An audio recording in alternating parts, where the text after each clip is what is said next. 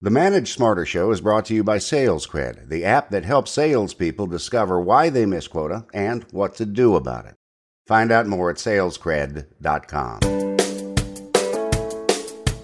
Welcome to the Manage Smarter podcast with hosts C. Lee Smith and Audrey Strong. We're glad you're here for discussions on new ways to manage smarter, hire, develop, and retain talent, improve results, and propel team performance to new heights.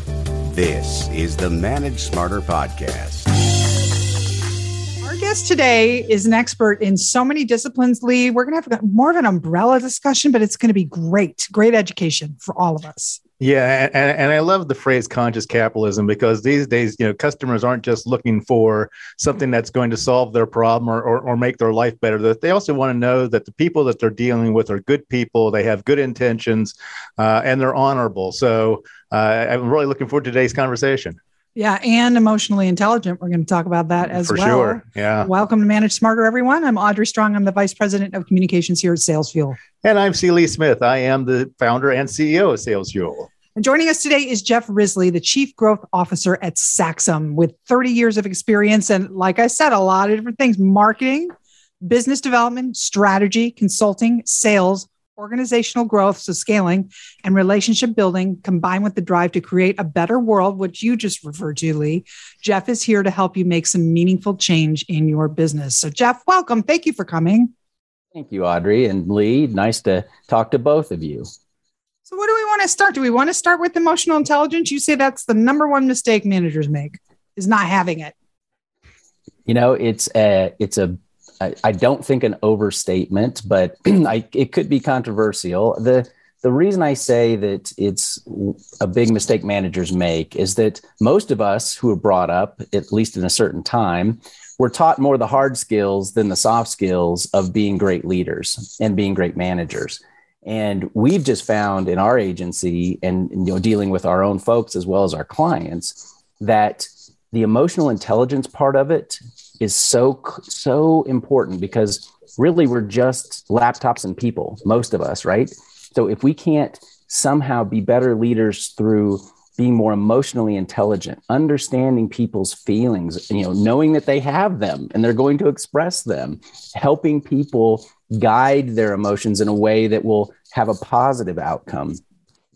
I think it's very critical, and we take it very seriously at Saxum. We have an entire program that we have implemented and have been using for years now that gives us a common language for how we as partners are going to deal with each other and all of the emotions that we have. Well, let's share some insight on that. What does that look like?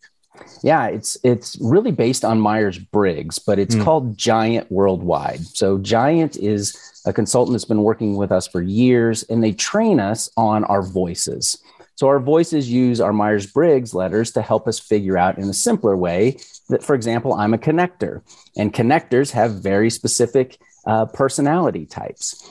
We also, though, have 3 or 4 other voice types. And so if I'm dealing with you, Lee, probably a connector as well, if I had to guess, I would know basically how to approach you and deal with you in certain ways just simply by that one piece of information.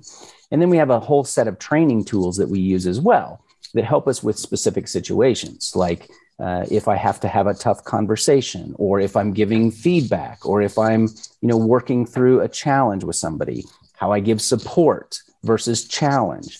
It's a really interesting process, and it's made a world of difference, in my opinion. For sure. It's all about being able to communicate so that you're actually heard by the other person, and actually, not the golden rule, which is treating them how they want to be, treating them, as you would want to be treated, but treating them the way that they want to be treated. And I think that's really what's really cool about what you're talking about here. Yeah, well said. What's Obsessed for Good? That's a slogan that the agency has. Tell us a little bit about that. Good question, Audrey. I'm glad you brought it up because it's really important to us. Obsessed for Good simply means that we are trying to help our clients do more than just make money. We are absolutely trying to help them make meaningful and measurable change in the world. And you said it in the intro there. Business today it's expected, whether you're a brand that's selling to consumers or you're a business selling to other businesses. In this day and age now, purpose-driven business is really important. Conscious capitalism is a great example of that. And I'll tell you, ESG, if you've heard that term before, environment, social, and governance standards are driving a lot of this as well. But the world is changing. In fact, I was at a conference recently listening to Paul Pullman, who was a former CEO of Unilever, basically talking about this movement. And he basically said, you know what, Milton Friedman is dead. Milton Friedman did everything, the economic policy around shareholder value.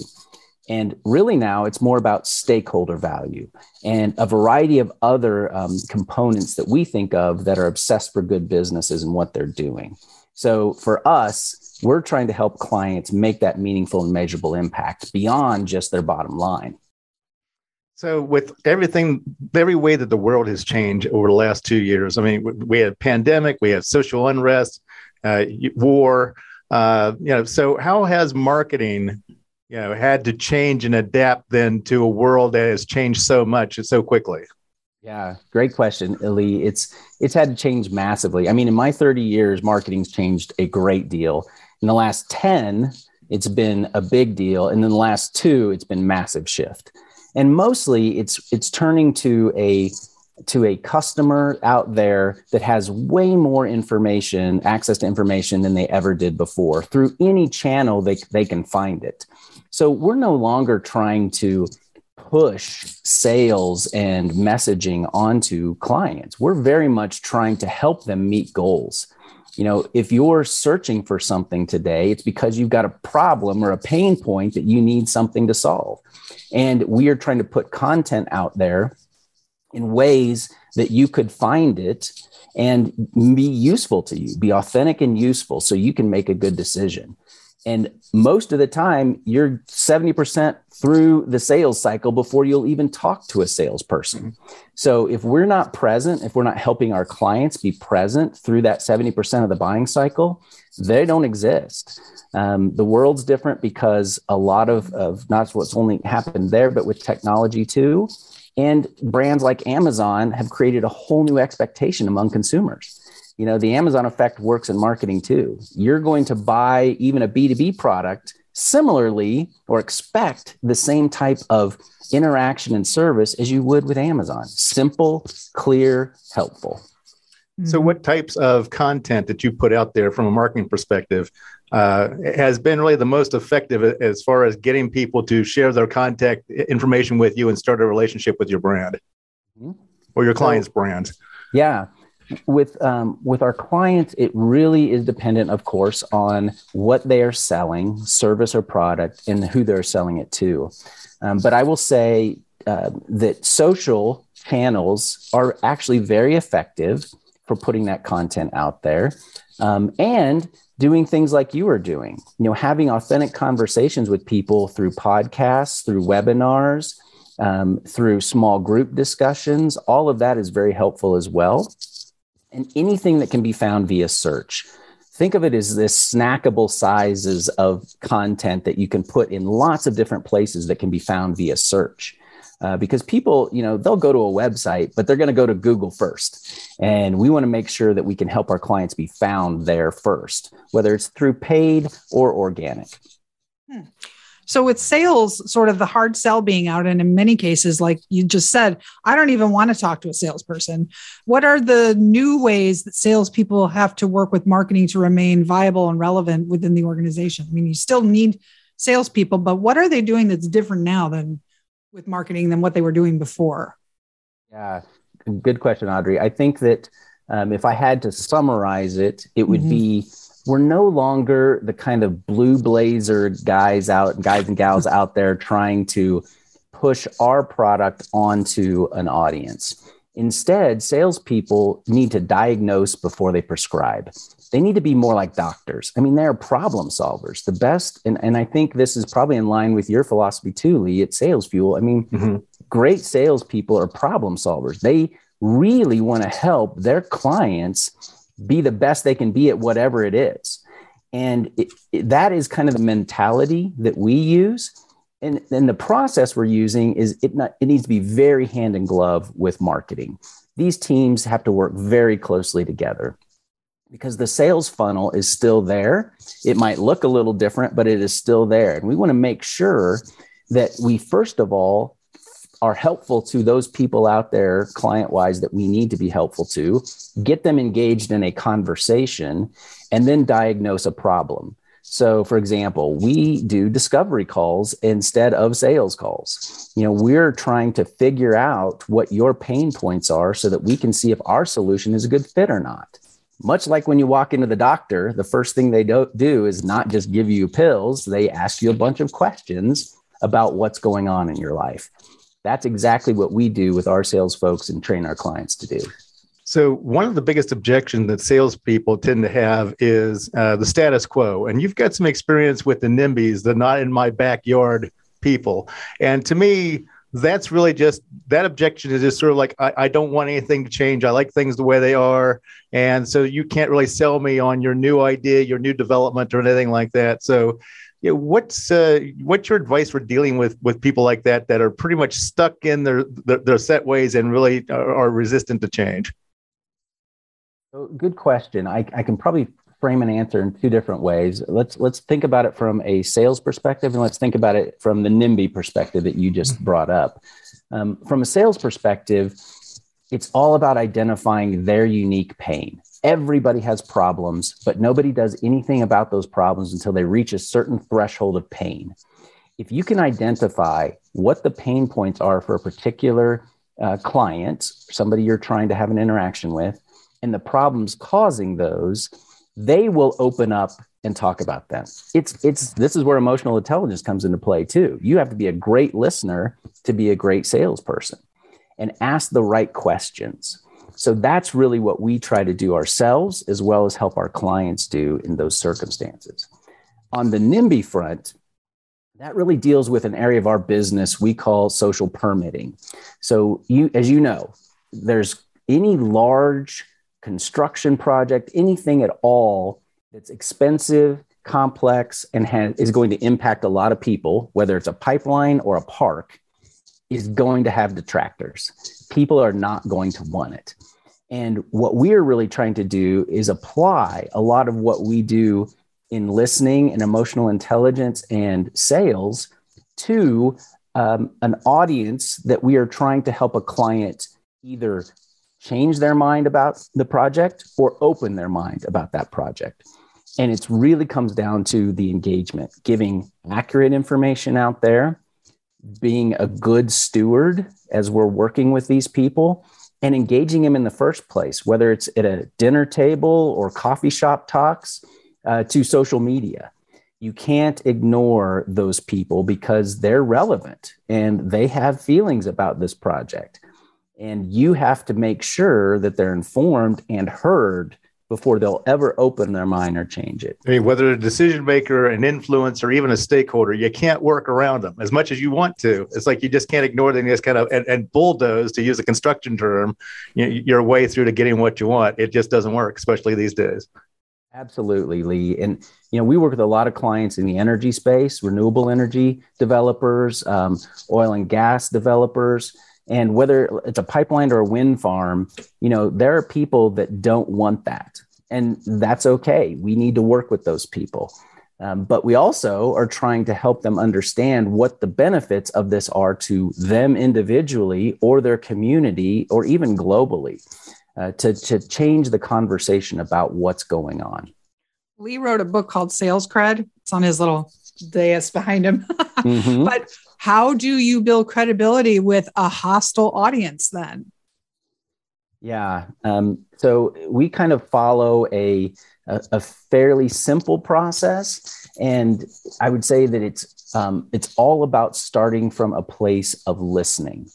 When we enter a community, for example, where a wind farm might be being developed, and we are now starting to have conversations with the public, the first thing we do is not talk about what the project is or how it's going to do this for you or the benefits of it or anything else. It's tell us what's going on in your world and what you think, the either benefits or detriments of this particular project are for you. I think this can apply very much to sales as well. because we don't start the conversation talking about what Saxum has to offer. We talk about what your particular needs are. In fact, my very first question in any discovery call is, we're having this conversation because you got a goal that you need to meet or a challenge you need to overcome. Mm-hmm. Tell me that. In fact, in a discovery call, we don't even mention our services. We ask all questions about them that get to those pain points. And so for us, that builds credibility because they're going to think very differently about you after that interaction, whether it's out there in the community or working with somebody who you're selling to. And that's really important to help you stand apart then from every other salesperson, every other marketing firm that's out there, because they're so quick, the marketing firms in particular, to show you their capabilities deck and to brag about that. And then the salespeople as well, it's bragging about the company, about the products, trying to press that upon you. Salespeople in particular think, I only got one shot at this. It's like if I ask them for 5 minutes, I'm going to keep them on the phone for a half hour if I can, because I've got to pretty much puke out all of the great stuff about me, my company, my product, and everything like that to try to impress them and win them over in this one shot. And that way of thinking it never worked. But if it did, it's certainly outdated in today's world, don't you think? Absolutely agree, Lee.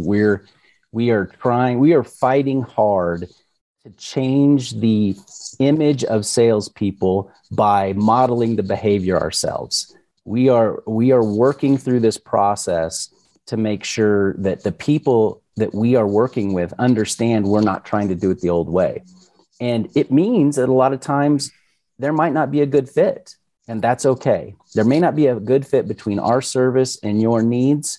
That's all right. We can figure that out. What do you do to bring companies and managers out who are maybe afraid or timid about addressing issues of social good just because it's out of their comfort zone? How can you make them more comfortable, or at least help them deal with the discomfort, in order to be able to do that? Yeah, I love that question because we get asked it a lot, Lee. Businesses have pretty much said in the past that government, religion, nonprofits are the ones who are supposed to deal with social issues. Well, I've always believed, and Saxum believes, and this is what we say to our clients, that if you're going to be an obsessed for good business, and I think this is a conscious capitalist business or any other in that realm, you need to take a stand. One of our tenets for Obsessed for Good is brands need to take a stand. And that means that you do things, you engage in areas that may make you uncomfortable. So I'll give you a great example of a brand that does this, Airbnb. Here we are in the middle of a major geopolitical war in Eastern Europe, and Airbnb, they've done this multiple times now, is opening their doors of their members to house refugees. So they are making it through their foundation free for people who are refugees to stay in Airbnb guest homes. And they've done this for refugees in Syria. They're doing it for refugees in Ukraine. That is taking a stand. That is using their product and service in a way that is benefiting people. And who's going to really oppose something like that? It's a very uniting idea, a very humanitarian idea. I hadn't heard they were doing that. They are. And, brands will take a stand. Nike did this with Colin Kaepernick. When Colin Kaepernick took a knee, it was controversial in the United States. And he was a big spokesperson for Nike. Well, Nike embraced that. They didn't run away from him. They put him in an ad, in fact, that was incredibly powerful. And Nike knows its audience well enough and is not afraid to stand up. So our advice to clients is maybe not start with the biggest social issue out there, or don't go ahead and necessarily make political statements immediately, but figure out what it is you care about, what your purpose is, and get engaged in those spaces and do it in an authentic way. And you will actually reap the benefits because your customers will flock to you because of it. What your team cares about, what your customers care about. And then also where are you uniquely positioned as a company or a team then to actually affect change in a positive manner, I would guess. That's a great summation, Lee. It really is. unite all of those stakeholders, find out what they all care about, which is exactly what we've done at Saxum, and then put your effort behind that. And then don't be afraid to speak up about it. Saxum is a member of the UN Global Compact, and there are 17, sustainable development goals out there. We have found that there are 6 that mean a lot to us and our clients. And so we are pushing really hard to try to make a difference in those 6 areas. That's how we are trying to say out in the marketplace what we care about and what we stand up for. We got about a minute left. So there's a free ebook on the environmental, social, and governance you said on your website, correct? There is. Mm-hmm. And it's Saxum.com, everyone. It's SAXUM as in Mary. That's correct. We've got information on there about our revenue marketing approach. We've got information on there about our ESG communications. And of course, everything that we talk about from a purpose-driven standpoint, purpose-driven business standpoint. Well, this has been great. Your Twitter, I love your Twitter handle, by the way. Everybody, you want to tweet at Jeff, Risley Ranch. So I'm assuming you live on a ranch. Well, I grew up on a farm in Kansas, so that is still in the family. So when I started on Twitter, in 2009, I thought that was a great one. I'm going to jump right in with that one. Sounds good. Well, thank you. This is great tips and a really interesting lens that you look through, Jeff. We appreciate your time. Well, and thank you, Audrey and Lee. Great conversation. I would love to stay in touch. You guys do a great podcast. So thank you for the time. Thanks for listening. If you enjoyed the show, please rate and recommend on iTunes, Overcast, or wherever you get your podcasts. You can also get more great information at salesfuel.com. This podcast is a part of the C-Suite Radio Network. For more top business podcasts, visit c-suiteradio.com.